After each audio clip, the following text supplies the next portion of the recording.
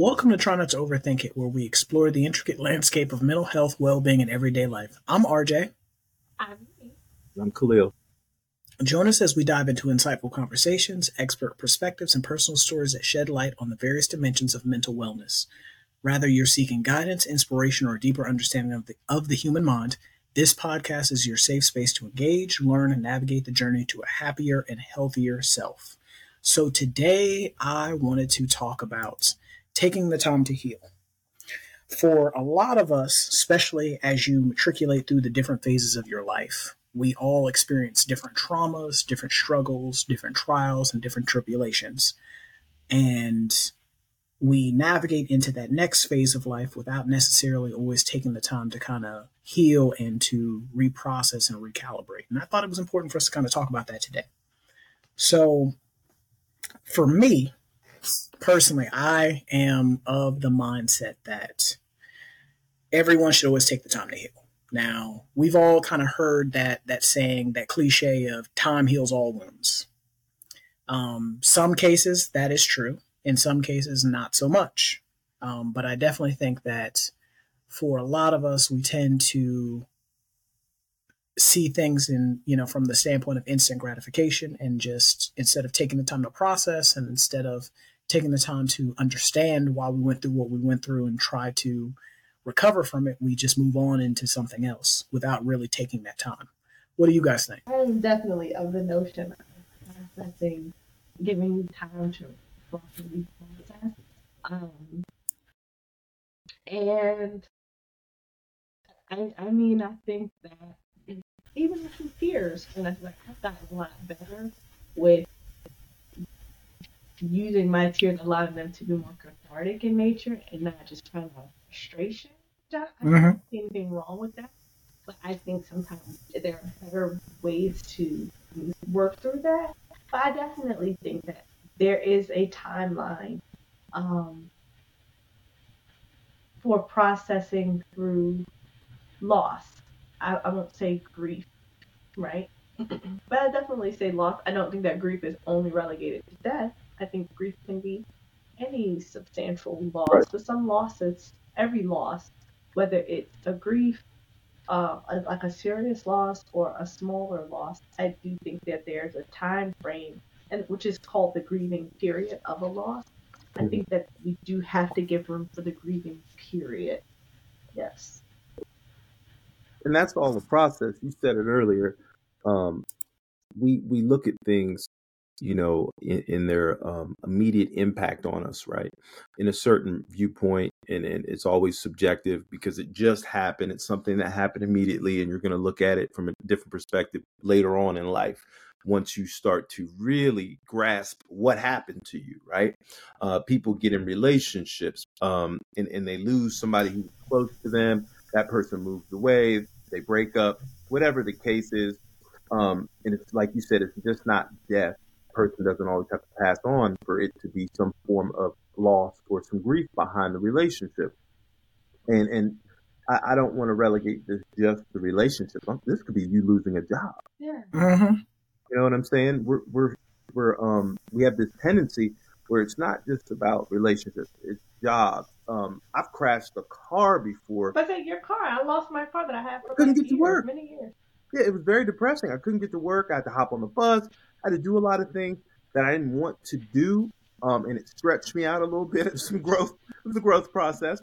I had to humble myself, ask for rides, and do all sorts of things. So the way I looked at that situation at that time, it was pretty devastating in the immediate. And that goes for anything that can happen to you that can make you feel as if, you've suffered some sort of loss. There's always some traumatic event that would preclude that, right? So a breakup, I wanted to get back to that. When you're really close with somebody and then all of a sudden the relationship breaks apart, we have a tendency to always look for someone or something to blame to explain it, so it can help us compartmentalize, right? Sometimes it was just that season, Yep. just that time, it had to expire, but we still look for someone to blame. There has to be a catalyst, there has to be something. And I think that's exhausting for people, and that can really influence, like I said, our perception on it, and it can get in our heads, and we're looking for this thing to explain it to us. We need to be able to explain this instead of just looking at it objectively and saying, "Hey, look, you know what? This didn't work out, and I need to take time to heal." It did affect me. And I don't need to look for an answer on why it didn't work out, right? And why it didn't go my way or the way I thought it was going to go. Because that right there, anytime I put expectations on other people, I always get let down. And I really like people to avoid that when I'm meeting with clients and I hear all these expectations they're putting on people. And I'm like, what if that doesn't work out? What are we going to do then? How are we going to pick up the pieces and move forward? I think that for most people where it has to start, I think that for most people where it has to start is recognizing the need for healing. You know, the first step to recovery is acknowledging that, hey, I need to heal. For a lot of us, we don't necessarily, we sometimes overlook that healing can take different forms. And even like what both of you guys alluded to is the fact that, you know, we all go through, you know, the loss or the grief that's associated with the loss.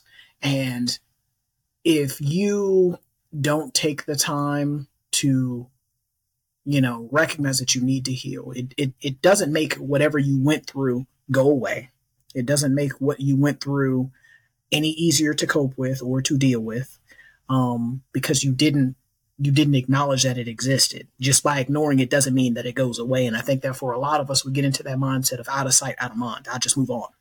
And one of the things, like I remember I dated this one girl when I was in graduate school, and her way of getting over a relationship was starting a new one. And I was just like, that's just not healthy. You know, the adage of the way you get over somebody is get under somebody or get on top of somebody. That just don't work. The grenade pull. But you know, how adaptive is that in other facets of your life when you it's not sustainable. It's not. Like you said, it's not sustainable. And I think that it causes a bigger problem for yourself later on down the line, because there's going to be something else that comes up that you're going to have to understand and recover from. But because you never learned it or never utilized it before, you're not going to know how to do it later. I think that also something that is important is self-compassion, being able to give yourself a little grace and mercy. For some of us, myself included, this is what I suffer from, majorly, is I'm very critical of myself as an artist, as a creator, as somebody that loves to create things. I have those drawings of my coworkers in my office. Like a lot of people oh my God, those look so great. Not understanding like the effort that went into making them. Like that particular draft may not have taken me that long, but I may have drawn that same sketch like 5 or 6 times. Right.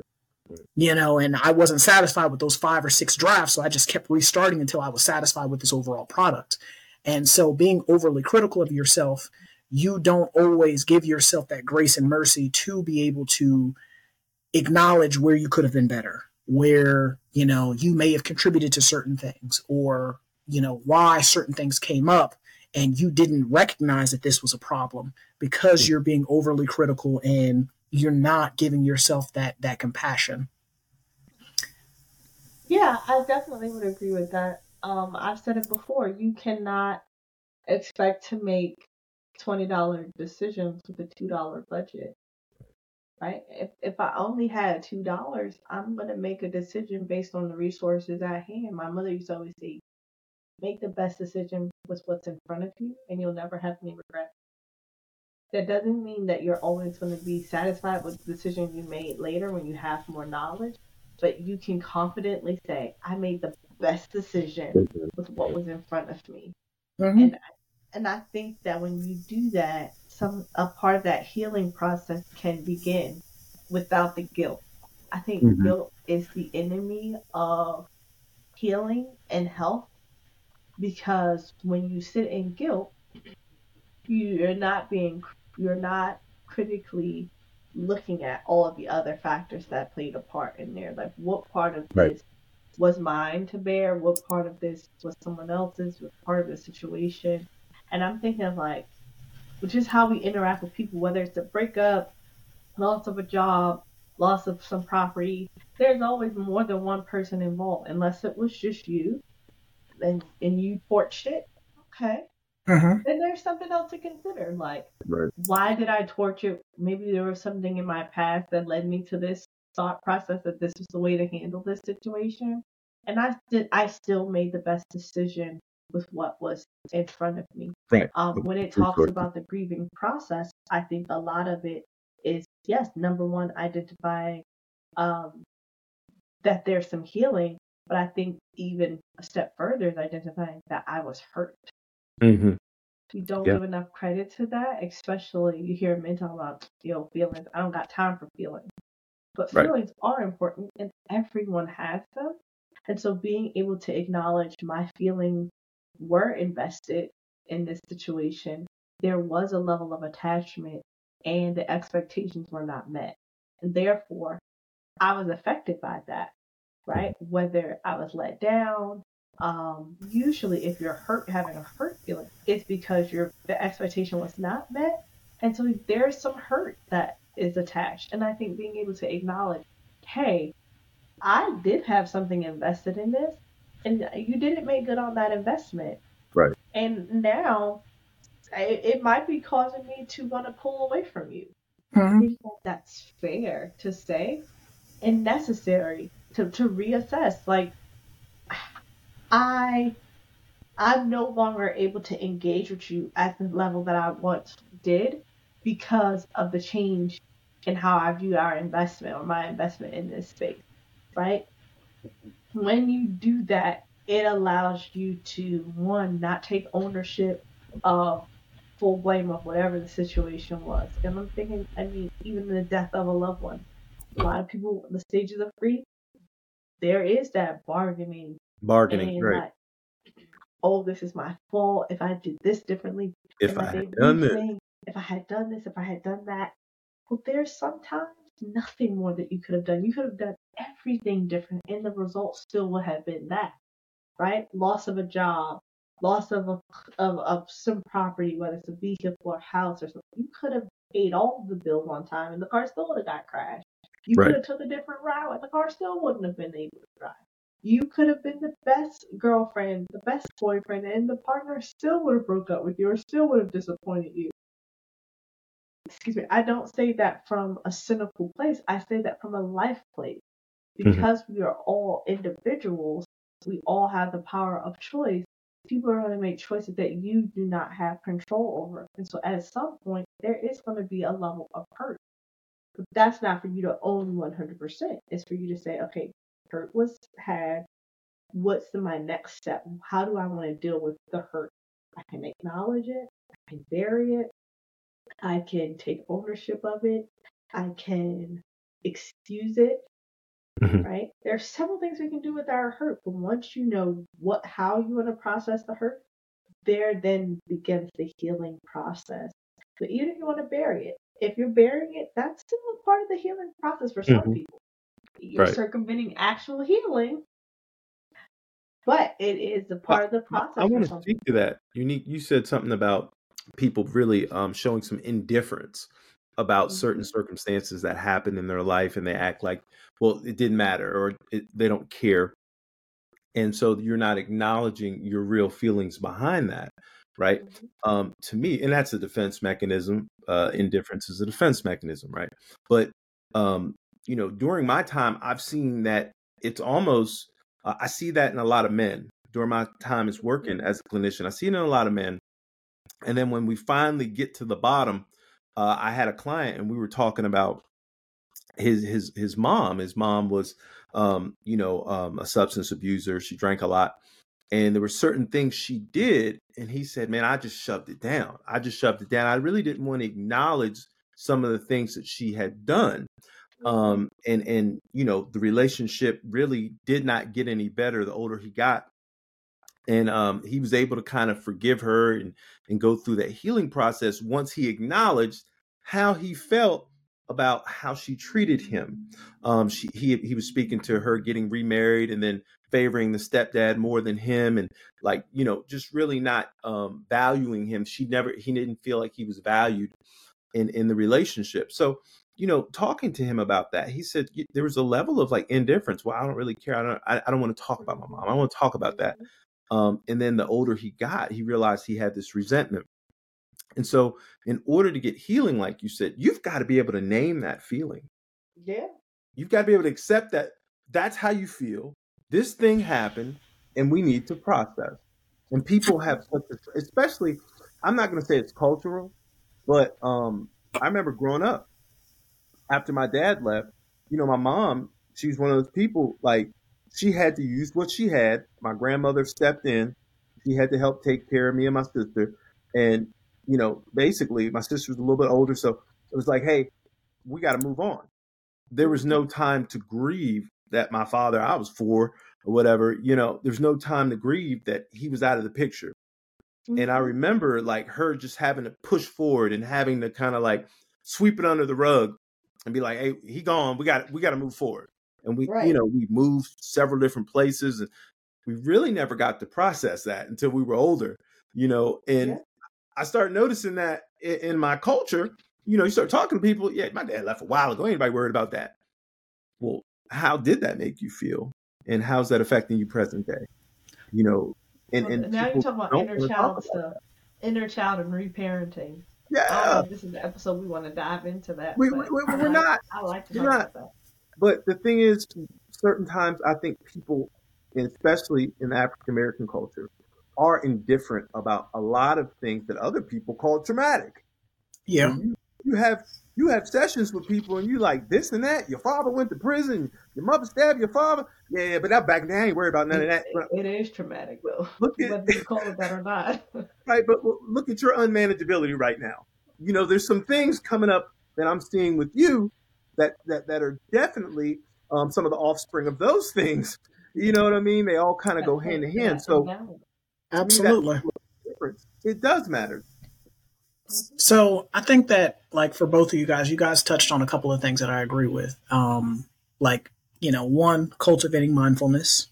2, acknowledging your feelings, and then also 3, learning and growth.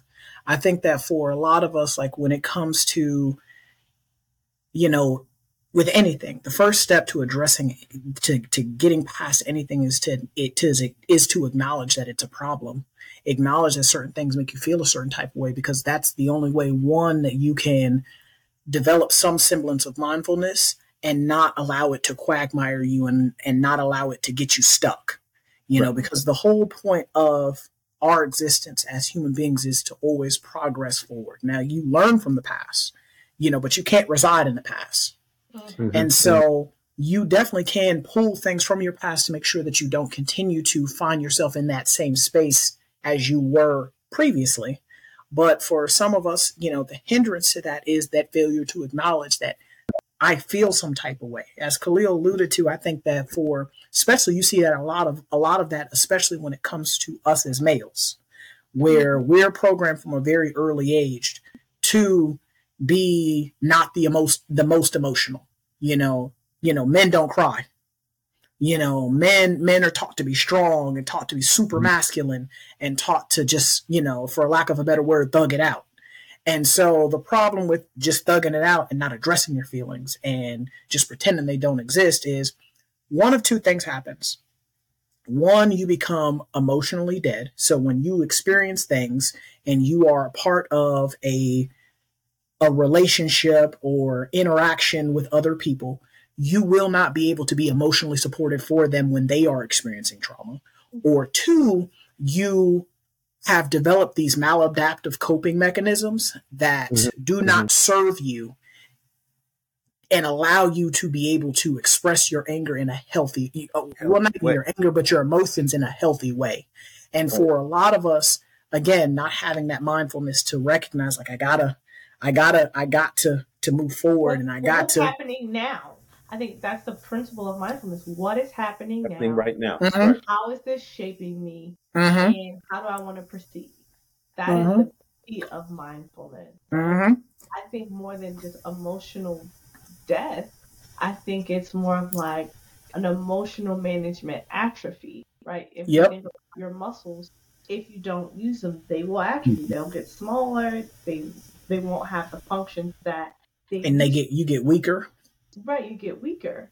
And so when you think of emotional atrophy, then I I'm no longer able to show up in the space in a way that's going to facilitate health, facilitate mobility, right? Because our muscles are there to help us move. And so same with our emotions. When we understand what the emotions are for, our emotions are the brain's way of regulating what the body is feeling and how the body should respond. But if my emotions are dysregulated, then I am no longer showing up in the space where I'm able to facilitate the behavior that perpetuates continual momentum, Right. right? Absolutely. I'm weak in that scenario. Mm-hmm. I fall into a puddle. Raj used to always get on me because he was like, you are such a crybaby. Mm-hmm. And what he respectfully, I think he could say that because he'd seen me in different seasons. And Mm-hmm. so I would cry because for a time period, because I was so strong, I wore the moniker that my only options were crying and strength. I was dysregulated because there were times when I needed to sit in the space and process my feelings. But I viewed that as a sign of weakness because I don't have time to do that. Right. Which, with the buildup of my emotional atrophy, then when I would finally cry, I was in a weakened state. Mm-hmm. I was Right. not in a state of momentum. I was not in a state of processing. I did not have the ability at that point to even regulate my tears. It was an overwhelming Right. emotional response to what I was going through. Fast forwarding to years later, when I had developed some sort of emotional regulation, now I'm able to come to a space where I'm able to say, okay, what is my body feeling in this moment? And how do I get back to a space of forward momentum? Mm-hmm. What that I want to do next? And Right. sometimes that next step is just to sit and allow myself to recalibrate, to say, Yep. okay, we've been attacked.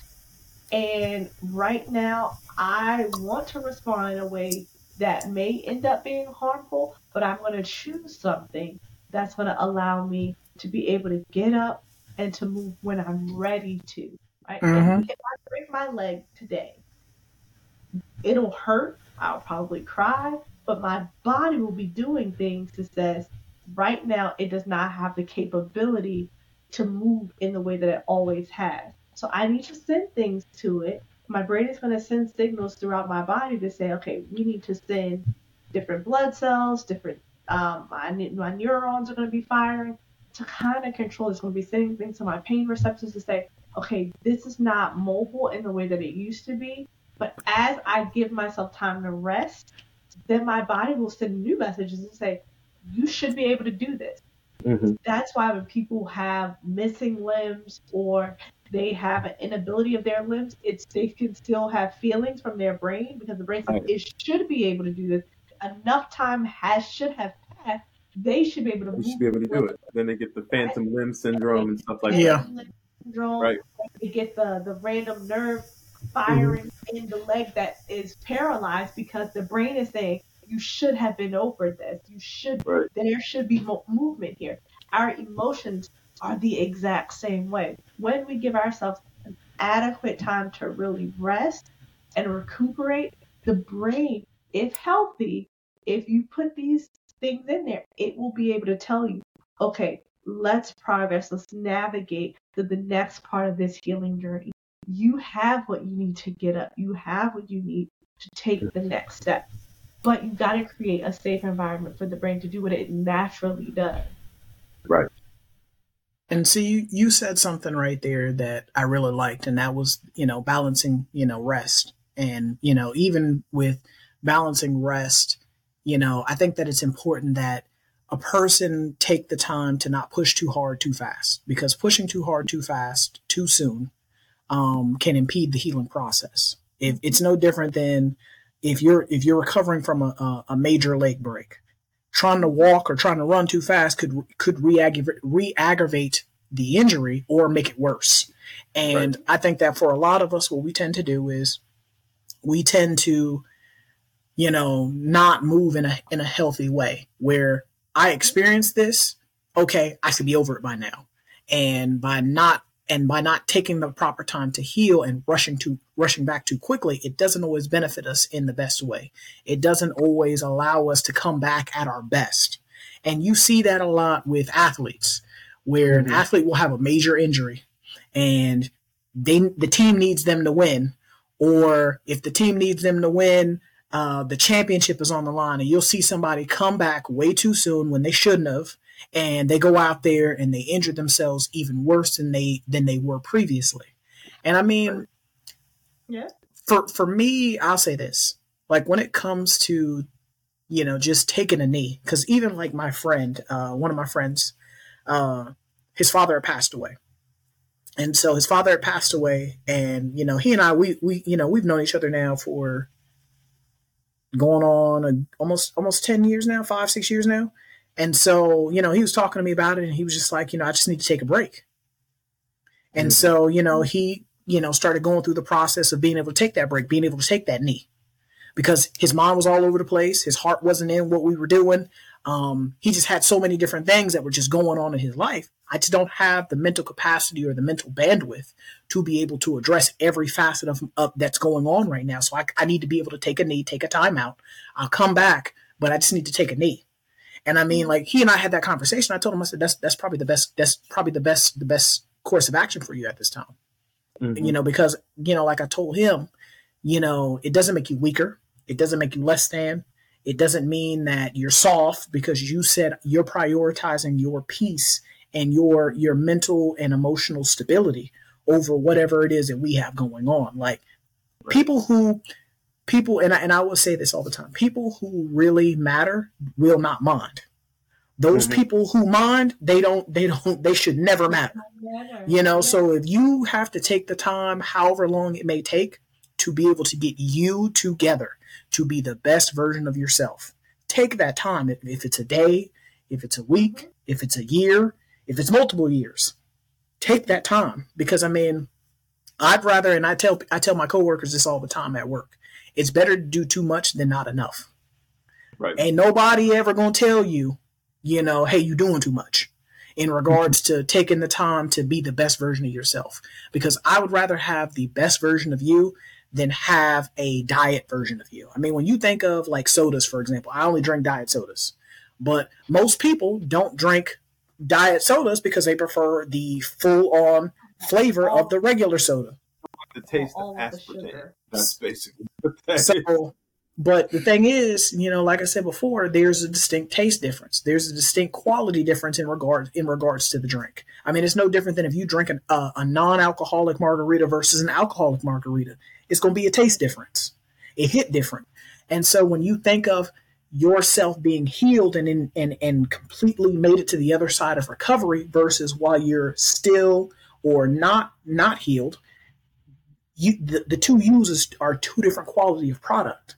And I think that for a lot of us, like I said, taking that time and just being able to, give ourselves that grace and mercy is what will allow you to be the best version of yourself. I mean, I never, go ahead. No, go ahead. You finish. I think that for some of us, being able to celebrate the progress that we make. Right. Because again, like when you go through an event, regardless of what it is, like I remember, like I've talked about this several times on here about how I watched the Country Wayne skits. And so there was a skit where one of the characters, he and his wife are going through a divorce. She was unfaithful and he's like, hey, I can't, he found out they going through a divorce. And so he's in therapy for it. And he's talking about it. He's explaining to the therapist how he's feeling, why he's feeling the way that he's feeling, all these different emotions he's experiencing. And the thing about it though is like Unique has alluded to this on several episodes before too. Like, going through something as traumatic as the ending of a marriage. I mean, for some people, that's the equivalent to someone dying. Mm-hmm. And people don't really understand, like, you like when you, like most people, I can't speak for everybody, but most people, when they get married, I would assume that you're not going into the marriage thinking we gonna get divorced. Most people are thinking, and when we take these vows, Yeah. I ain't dating nobody else. I'm not getting back. I'm not gonna be out here in these streets looking for nobody else. You was it, and I'm it for you. That's just what it is. And so for you to have to come to grips with, my wife was unfaithful to me, and then the fact that my marriage is over with. This is a person I thought I was gonna die with. We have a child together, and we're not gonna be a family anymore. Like being able to say that out loud, you could see how that impacted him. Being able to unpack those emotions and being able to say it out loud, unpack the emotions, and then for his therapist to be there to, as Unique likes to say, be in that space with him, sit in that space with him, The emotional state, and be able to, be that anchor. Because I mean, like when you're going through something traumatic like that, it's like you're caught in a storm. You're just flying all over the place. And for her to keep him emotionally grounded in that space, to be able to allow him to unpack and unburden himself with those emotions and those feelings, but still not get caught up and sucked off into the storm. I mean, to me, I feel like a lot of us don't do that enough. A lot of us don't do that enough, and because we don't do that enough, we find ourselves stuck in a spot. Where I'm not going forward, but I'm also not going backwards. I'm just stuck in the same spot. And which is dangerous. Exactly. Vulnerable Mhm. for an attack. Yeah. A sitting target is easier to hit than a moving one. Absolutely. I was just about to say that. And so, regardless if you're taking 1 step, 2 steps, 3 steps, or a half a step, progress is progress. And I tell my clients that all the time. I'm not expecting you to be a brand new person tomorrow or the day after that or day after that. No. Any progress this way, instead of going this way, or instead of just staying right here in the center, is progress is worth celebrating. And I think that for a lot of us, we have to celebrate the small things. Hump the good stuff, as one of my coworkers used to say. Yeah, I think even because we're talking about sitting in and processing a loss, but I also think it's important to take a break before there is damage done. This year is my first year taking a break as a therapist, and taking a vacation. I am not one who takes vacations. I call them the little holidays. I work all of the little holidays, Labor Days, like I work them. Not because I had to. It's just like it's because she likes money. She out here rich. You heard what I said. It's a good day to make money. It's a good day to make money, baby. It's your job. Every day you're awake is a good day to make money. That's right. But I told myself, I said, well, how good is the money if I'm too tired to enjoy it, if I'm not able to show up for my family? And so this year, nothing's wrong. The business is great. I've not had any awe-defining come to Jesus moments. My clients are well. But I said, I'm taking a break in order to be the most effective version of me. I needed time to just sit and do nothing, to really reflect on the year that I've had, to strategize on what I can do to improve. Excuse me. And that's something that I cannot do when I'm serving other people. I need quiet time to do that. I think we don't always, what Raj was talking about, I don't think that we always give enough space to the quiet time. In therapy, we learned that quiet is not the enemy. That is where people do their greatest work. And don't be afraid. They teach us not to be afraid of the silence, because it's in the silence that people get their awakening, they get their aha moments, they find out the catalyst for their healing when they just are able to sit quietly.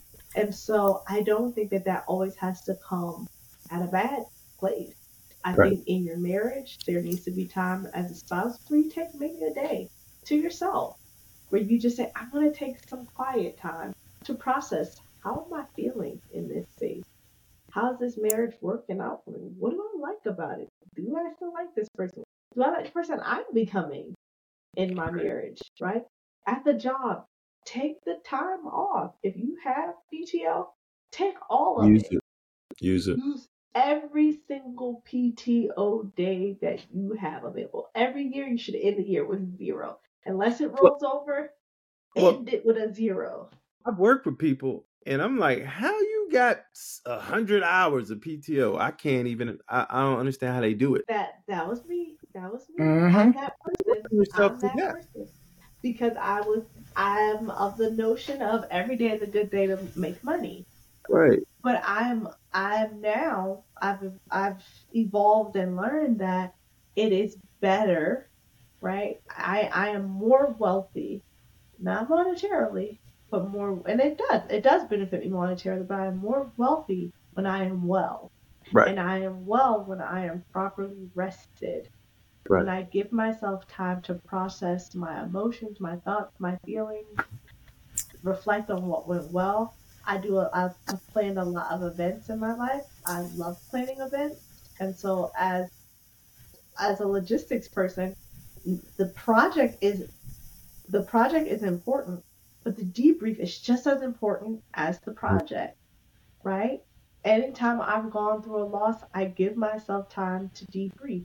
Anytime I've done any big transition in my life, I am now giving myself time to debrief. What did I like about it? How did that feel? What went well? What didn't go well? What would I have done differently next time? That might be the scientist in me, but I also think that just how the logistics of my brain works. Well, I want to know how to get the best results possible the very next time I have to do that. Well, Unique, I love the fact that you and RJ were both speaking to the fact that it's okay to take time for yourself. That's still self-care, however you want to break it down, right? The funniest thing is that people, like I'm going to compare people to cars. Let's use that metaphor. People get to running in this life, get to running, and RJ knows I move fast. I move fast. I stop sometimes, right? I used to have to tell him stop. Let's stop and think about what it is that we're doing, and let's stop, sit, and let's listen. Because I think I can do everything in one day. And so my mom, she always quotes my grandmother. My grandmother used to be like, Khalil, before you leave the store, you need to check to see you have everything before we exit the store. I got to do stop and checks because I'm so ADD. I'm boom, boom, boom, boom, boom, boom. And she'd be like, got your hat, you got your wallet, got the keys, And so she would slow me down. And my mom brings that up all the time for me because I run so much. And so when I meet people like myself and I'm like, you've just been going and they've been going for a month straight, 30 days, nonstop, go, go, go, go. It's just like a car. You ain't get that oil change, that car's going to break down. Yeah. Absolutely. That's what I think. No matter how good it was running when it was running. Right. It don't matter. And I know I'm one of those people, everybody has assets. You know what I'm saying? And yours might be your high energy. You do a lot. If you don't take time for yourself, you're going to break down. And then you're also not being mindful. That is one reason why I had to slow it down. I need to assess what's going on. I need to know how I feel about certain things. I need to know what's going on in my body, what's going on in my mind. Because, as a threefold creature, spiritual, mental, emotional, physical, I have all these things in my being. I need to assess all of them. I need to sit down sometimes and take a break. And I love being a people person. I want to check how this person's doing. I want to call this person. Then all of a sudden, I'm spreading myself thin, and I can't respond to everybody the way I'd like to because I haven't taken the time for me to take some personal me time. So that self-care that you're talking about, I feel it. Well, I mean, the thing about that, though, is like, how effective could you be if you're firing on all cylinders versus when you're firing at 50%? Right. Especially for those of us who have real world responsibilities. It hits differently when you're responsible for people. When you are a parent and you're not operating at your best, who's paying for that? Your kids are. Right. Your kids are. Because you're not operating in the space, you're not operating at your best at your best. And so there's going to be things, like you said, there's going to be things that you miss because you're not the best version of yourself. There's going to be things you forget or things you weren't looking for, or you completely overlooked because you weren't operating at your best. And so when the crux of this particular topic is allowing yourself to be the best version of yourself. Mm-hmm. Self-care is not selfish, and people. Can we say self-care is not getting your nails done and taking fancy trips and yeah, it's not like we've in this social media age, we have commercialized so many terms and made them into things that they're not. We've made self-care, huh? Those are self-indulgences. Yeah, but it's not self-care. And I mean, to me, like I said, we've commercialized these terms and we have people using them incorrectly. And I mean, taking the time when you have made it through to the other side of something that that may cause you to take a knee or sit down. It's like taking a punch to the face. Like I was watching the UFC pay-per-view last night. Guy ate an overhand right. He was asleep. He was asleep. I'm talking about he didn't get up for a few minutes off of one punch. And so sometimes in life, you take a punch that you don't see, that sleeps you, where you're snoring, or you got to sit down, or you're sometimes like seeing, like in the cartoons where you're seeing things circle your head, or your vision becomes doubled.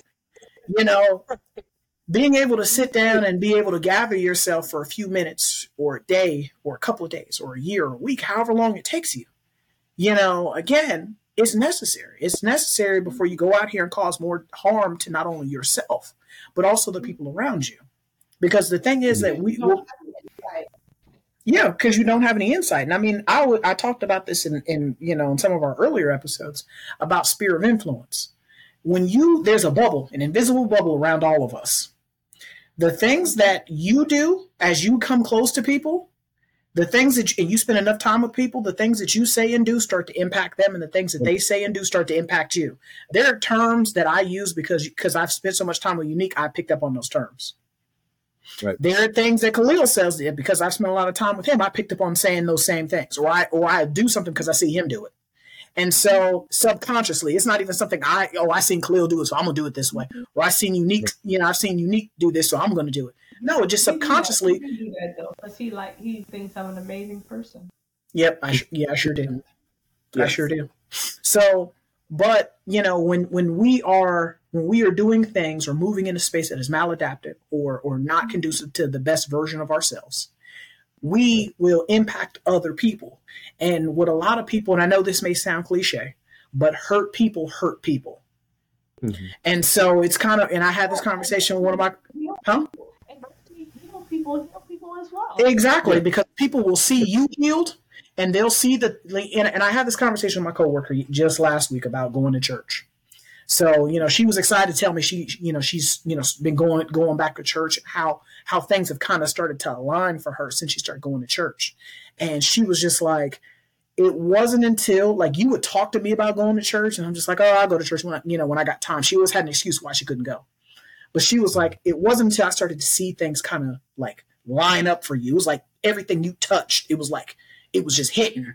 She was like, that it made me like, if that can happen for him, it can happen for me. So it made her, okay, I'm going to give this a try. So I'm going to start going to church consistently, see what happens. And so she started doing that, and then things started happening for her, and she was excited to come tell me about that. So for a lot of us, we don't realize like the impact that we can have on those around us when we're interacting with them, how certain doors will open, and we will teach people how to be better by moving better. And so when you are taking the time to kind of woosah, take a break, and I tell people this all the time. I used to tell this to one of my case managers. Taking a break to realign. Yeah, to realign and reassess and recalibrate. I had to tell one of my case managers, one of Khalil's schoolmates, when she was working for me, everything doesn't require a response. People can say stuff to you, and it may move your spirit. The demon spirit inside you on demon time now, and you want to respond, but you don't. Can I raise your bet? Everything doesn't require reaction. Exactly. Right. A response is a choice. Yeah. So even if I choose not, I can always choose not to react or react. right? Mhm. It's how I'm responding to you. So I think, Absolutely. and I'm just raising your bet. Right.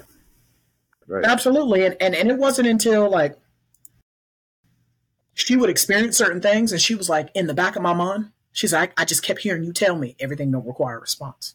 Everything don't require a response. She said, I want to respond. She said, I wanted to. But I recognized like they were trying to bait me. And because they were trying to bait me and I didn't give them what they wanted, they got mad instead of me be mad. But And RJ, so think about it. When people know you're reactive, they can push your button. That means that And they they control push what's it going on every Yeah. time. Look what And they're you- Give doing. them Look, permission to people are control doing you. to the basketball player, Green. What's his name? Draymond Green. It's like a setup now. I'm like, oh boy, about to get thrown out. Yep. I'm trying to get by Draymond. Hey, I'm trying to get hit I on think- purpose.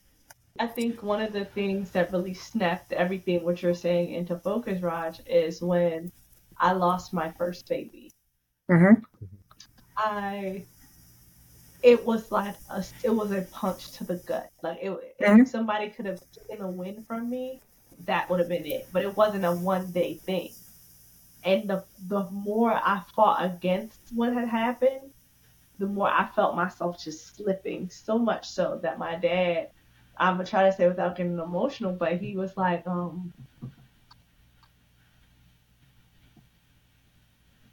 I don't need you to be okay for me. I need you to be okay for you because we need you. And I mean, I was driving to work, doing mental health with people. I couldn't tell you how I got there. The only reason I had on kind of decent clothes was because we wore scrubs. Mhm. And scrubs have tons of colors in them, so I would just grab things. But I couldn't tell you how much I ate. I couldn't tell you basic hygiene stuff. I think I was showering. And that might sound gross to some people, but I couldn't tell you if I did these things. And it wasn't until he just looked me in my eyes and said, You're not okay, but I need you to be. Because I need you. That really helped me to like snap back into it that something is wrong. Mm-hmm. Something is really wrong. You have to stop. And I had a boss that said, if you don't get help, you can't work here. Wow. I said, what do you mean? I'm an excellent therapist. I get people requesting my caseload. Like, I have a group right now that people will not attend unless I teach it. She said, because you won't deal with it. You have to deal with the fact that you lost your baby. Mm-hmm. And it took some very hard hitting up my head against some very hard brick walls for me to say, you were hurt, girl. And it wasn't because I wasn't hurting. I just didn't want to admit that I was in pain. I didn't know how to be in pain. I didn't know how to navigate the space in a way that allowed me to be vulnerable and need something that was outside of me. And so in that space, I remember that was probably my first time. No, it wasn't my first time going to therapy, but that was the time when I was pretty much forced to go to therapy. And the therapist told me, her name was Sarah. I don't think I'll ever forget her name. Sarah said, you spend so much time giving everything to everybody else, and your emotional bucks, you're depleted. You're in the negative. Mm-hmm. And it was in that time I said, I didn't realize how much I gave to everybody else for everything else. And I say, Nick, she says, never again. You're in a space where you are in full blown crisis and you can't even see it because you're so focused on what everybody else needs. Right. And so I had to just realize there will be times in your life where you have to literally deposit money back into your bank so that you're not in debt. You're not in the negative. I tell my clients all the time, if you do life with people, you will make deposits. That is not optional. When you do life with people, you have to deposit something into them.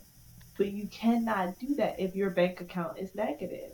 Right. I was used to existing from a borrowing. I was used to borrowing money from things that I placed my value in that. But it wasn't until I lost something that was very valuable to me. And it wasn't who I was having a child with. I wanted to be a mom. And Hmm. so it wasn't until that really woke me up to say you can never let yourself get to that place ever again. You have to reserve some for you. You can't give away your cup. You cannot deplete your emotional bank. You gotta do things that are gonna keep unique functioning because you are valued, not because of what you do, not because of what you can provide, but because of who you are. And so, for the person out there, give yourself permission to reassess your value, Mm-hmm. work through it.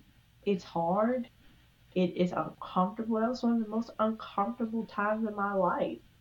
I was depressed, I was suicidal a lot of the times. I just didn't want to wake up, but I had to reassess why I was on the earth. I had to say my 10 toes are necessary in this space. It sucks to be in this space, but I'm needed here. So when you are going through that difficult, challenging time, get people in your corner who want you there because they just like you, Right. not what you do, Right. but they just like you being, you breathing their same air, you sharing that space. Somebody who's going to ask something simple like, did you brush your teeth today? Did you have a meal today? Hey, you need me to come over and wash clothes with you. You folded clothes today. Is that a different shirt? And you not get offended by it. Everybody couldn't tell me that. It Right. was Right. certain It's people who would close. be like, your hair needs to get done. You haven't done your hair, and that's not like you.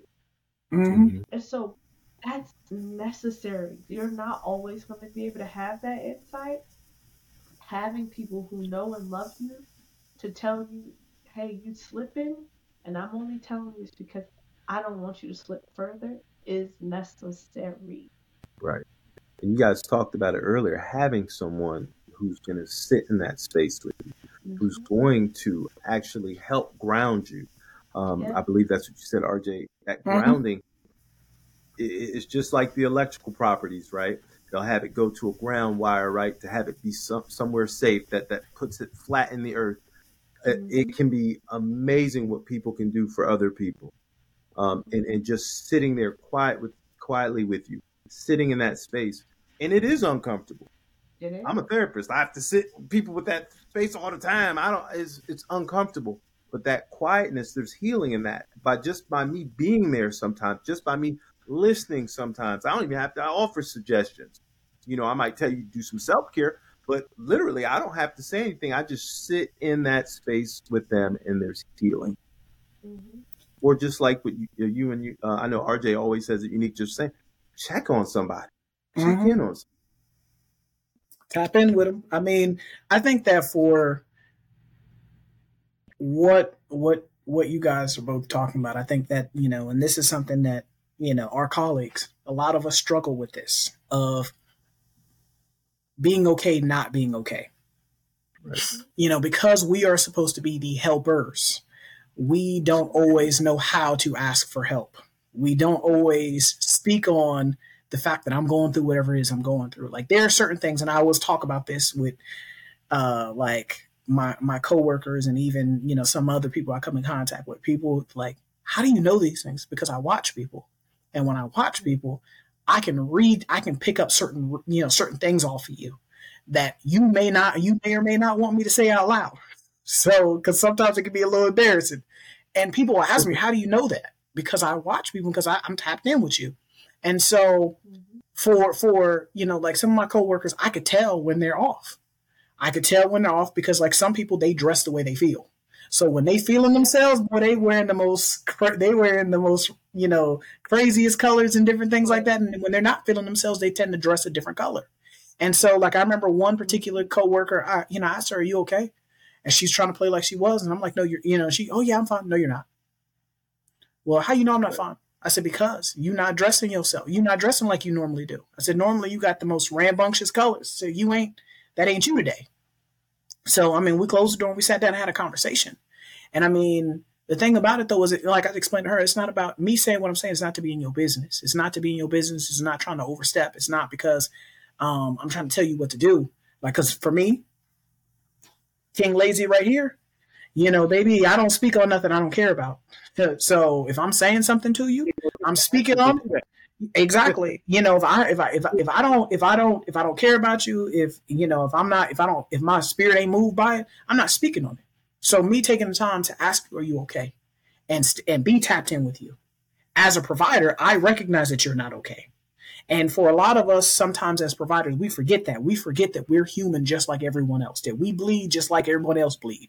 We cry, we feel emotions, we go through the things that we go through just like everyone else does. We get so spun up, like Unique said, pouring into everyone else's cup, and then our cup is dry and not really taking the time to replenish our cup, because you can't pour from something that there's nothing in there. And so for a lot of us, I'm glad she said that, because for a lot of us, we get so caught up in taking care of other people that we don't take care of ourselves. And that is where, when you are taking the time to heal, that is what that is. That is taking the time to take care of yourself. Because my mom used to say this when I was a kid: ain't nobody going to take care of your stuff better than you take care of your stuff. Right. And so who better to take care of you than you? Sometimes you may have to, and I know I said this earlier about self-care is not selfish. Sometimes you got to be selfish, and you got to say, in this moment, in this second, I got to put me first. I got to make me a priority. But for a lot of us, especially all when we do that all the time, yeah, all the time. A lot of us in your life should be you. And I mean, I think that for a lot of us who are leaders, who are managers, or who are in this space of taking care of other people, we sometimes forget that one of the most important, if not the most important to take care of, is you. Is absolutely you. And so we will run ourselves ragged, chasing behind other people and taking care of other people, making sure everyone else is good, and then we're not making sure ourselves are good.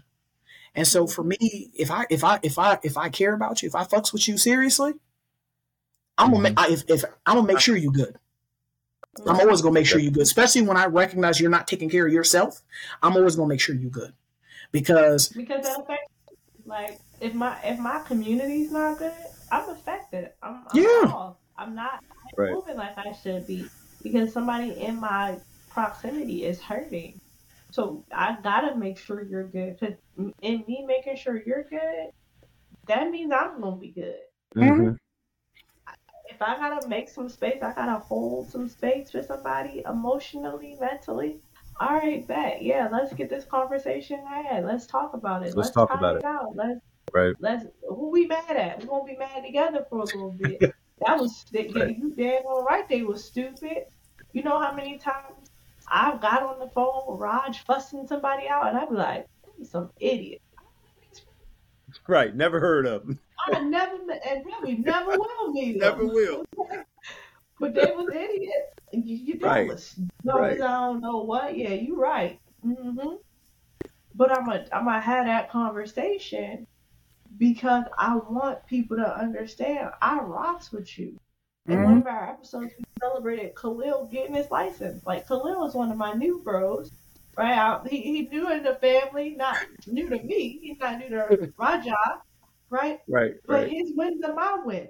His losses, if he would have been on here, we all coming up. Yeah, if he would have get in here and talk about a devastation in his family, it's hurting me as if it were my family, because, what you mean not good? What you mean? Now I'm affected. So it is selfish. You being well is selfish for me, because I got personal reasons. Yep. Right? My best friend told me, you can't die, because who am I gonna call? She said, yes, it sounds selfish. Right, it sounds selfish. But absolutely. Why would you think you was gonna leave me? Because then who I'm gonna call to talk about people to? Right. She said, we just gonna have to die together. I was like, what in the world? She said, we definitely just gonna have to, because that's selfish of you to think you was gonna leave me on earth by myself. I was like, you know what? I get it. So yeah, man, it's self-care helps you. It's others' care. Mm-hmm. I don't guess I can. They're intrinsically, entwined with one another. Right. Right. You can't say you care about somebody else if you ain't care for you. Right. If I'm hungry, I ain't cooking the best meal. I cook my Thank you. best meals when I'm full. Mm-hmm. I ain't starving, because when I'm starving, I'm irritable. I'm trying to make something fast, and my family could taste the difference. But baby, don't let me get a little appetizer, eat a little bowl of cereal before I cook that meal. Fast food. Baby, don't let me eat a little chips before I cook dinner. Okay, while I'm cooking dinner, don't let me eat a snack while I'm cooking dinner. Baby, I'm spending time on that meal. My family is like, "Are you done cooking it yet?" No, baby, I'm adding all of the details. And all when the they fixings sit and down, everything in there. honey, Right. when they sit down, they say, first of all, this is way too much food to eat at 8 o'clock. Right. Way Okay. too much. Once you hit 8 or 9 o'clock, there's like a line you have to draw. Like, once I eat at 9, I'm sleep eating. I'll be making them Sunday dinners on Right. a Wednesday at 8. Okay? Because I'm in the mood. But you know, when I ain't in the mood, baby, everybody can get some oodles and noodles, ramen, however you call it. Everybody can get what you can. A bowl of cereal. But look, I like what y'all are Get what I speaking to. I like what y'all are speaking to because, especially in the helping profession, regardless of what you do, doctor, nurse, clinician, whatever you do, right? You're constantly pouring out. You're constantly investing your time in other people. But I like what you're saying because if I'm right, okay, then the people around me are going to be right. The people in my sphere of influence are going to be right. People are going to benefit when I'm right. All right. And when you're right, I'll be able to benefit when you're right. You get what I'm saying? And in turn, the same thing goes for us. So, and that's how we're supposed to work in community. Because like she just said, if I'm starving, I can't cook you a meal. You know what I'm saying? If I'm hungry, I'm a cook. Right. You got to think about those things in our community and how what type of time we're investing. Yeah, I need to sit with you in that space right now. I need to help feed you in that space right now. So we treat you well because guess what? You're a productive member of this community. You know, I'm starting to get it.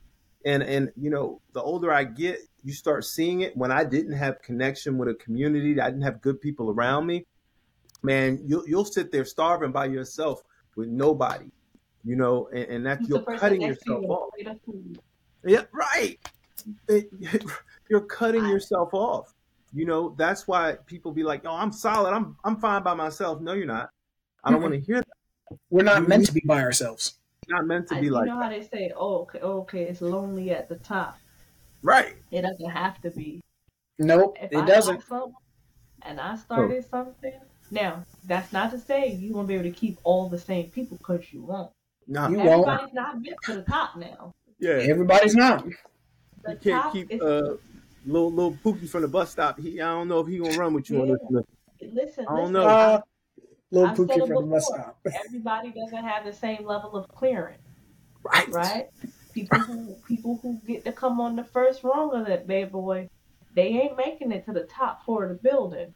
Okay? Some people need card access, some people need security clearance. But there are certain people in my network who they've got top security clearance.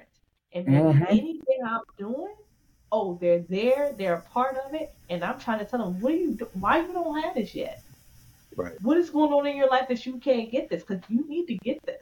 I became an entrepreneur, and I'm like, all my friends who are in top security, hey, you need to level up. Even if you work a 9 to 5, you can still do that, but I'm gonna need you to have some off days in the middle of the week.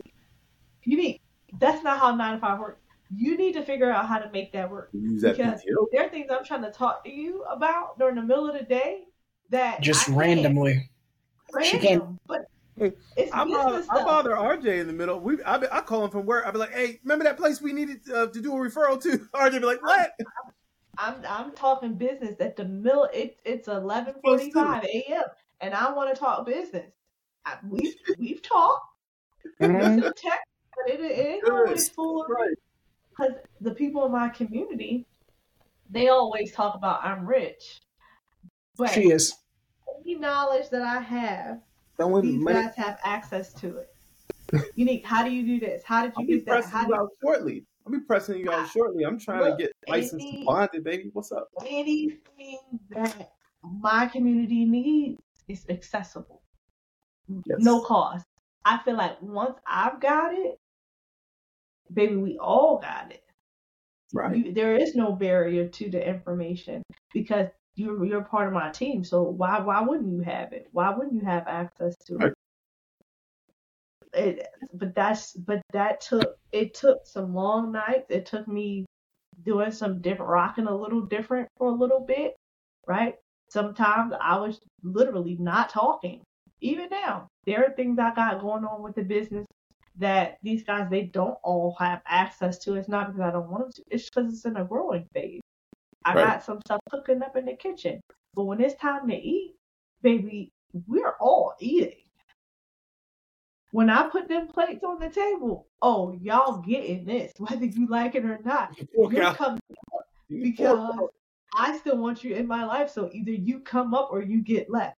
And most of the time, the people who I have in my inner circle, they ain't getting left, so they step up. They trying to move up. Yeah. So, I mean, when it comes to these riches, y'all fellas know what's what. I don't know why y'all playing humble, though. Because they like to always talk about, it's a good day to make money for me, but these are several job having jokers over there. I ain't gonna tell nobody's business on here, but we got people who like rolling up on like retirement and stuff with their careers. But yeah, that's Raja. Raja been working for a pretty long time and been in the military. I want to say that. I want to say that, sir. I don't know what he. Yeah. But, I'm broke. I'm poor. Don't listen to that. I'm destitute. I'm poor over here. I'm poor over here. So I'm taking donations. Some people about to be collecting like a pension or whatever. We need some extra likes. We need y'all to promote the show. I'm trying to listen. Anybody that's listening to this, I'm looking for a sugar mom. Anytime, help your boy out. Help your boy out. Take care of me. He is single. Take care of me. We'll sprinkle sugar right back. Let's not pretend, okay? Get it right when he gonna spend. I'm gonna say this, and I'm gonna say it with from my chest. I don't do broke friends. I heard a girl say that. I was like, yeah, I don't do broke friends. Broke friends require too. They're a liability, baby. Yeah, they I are. got nothing but assets on my team. Oh my gosh. You and a buddy of mine were talking about that, man, because like you bring up traveling or doing something, they be like, where you go? You did what? Yeah. Like, what do you mean? Like, you went out the country? Like, my child ain't even a liability. My baby, she reminded me, my child ain't even a liability. She says, baby, I'm an asset. I can do things that other people might not want to do. I'm an asset. I can shoot this paper. I can sweep this floor. If it comes with a check, baby, I can do it. Right. I can write my dogs off on my taxes, baby, as employees. Nothing. You gotta have assets, okay? No liabilities. So we are going to end the conversation there. This is Try Not to Overthink It signing out. I'm RJ. I'm Unique. I'm Khalil. If you like what you saw, we ask that you stop by the YouTube channel, like, share, subscribe. We can be found on YouTube as Try Not to Overthink It. If you would prefer to listen to the episode instead of watch it, I don't know why you would, because we are some very good-looking people. Well, as a matter of fact, do both. Do both, because it helps the algorithm on both. On both. So we need you to both watch and listen to the episode. But if you gotta listen to it, please stop by either Apple Podcasts, Google Podcasts, Spotify, Audible, pretty much everywhere you can find an audio file. We can be located as at the same name of Try Not to Overthink It. But this is us signing out, and we will catch you next time. Peace.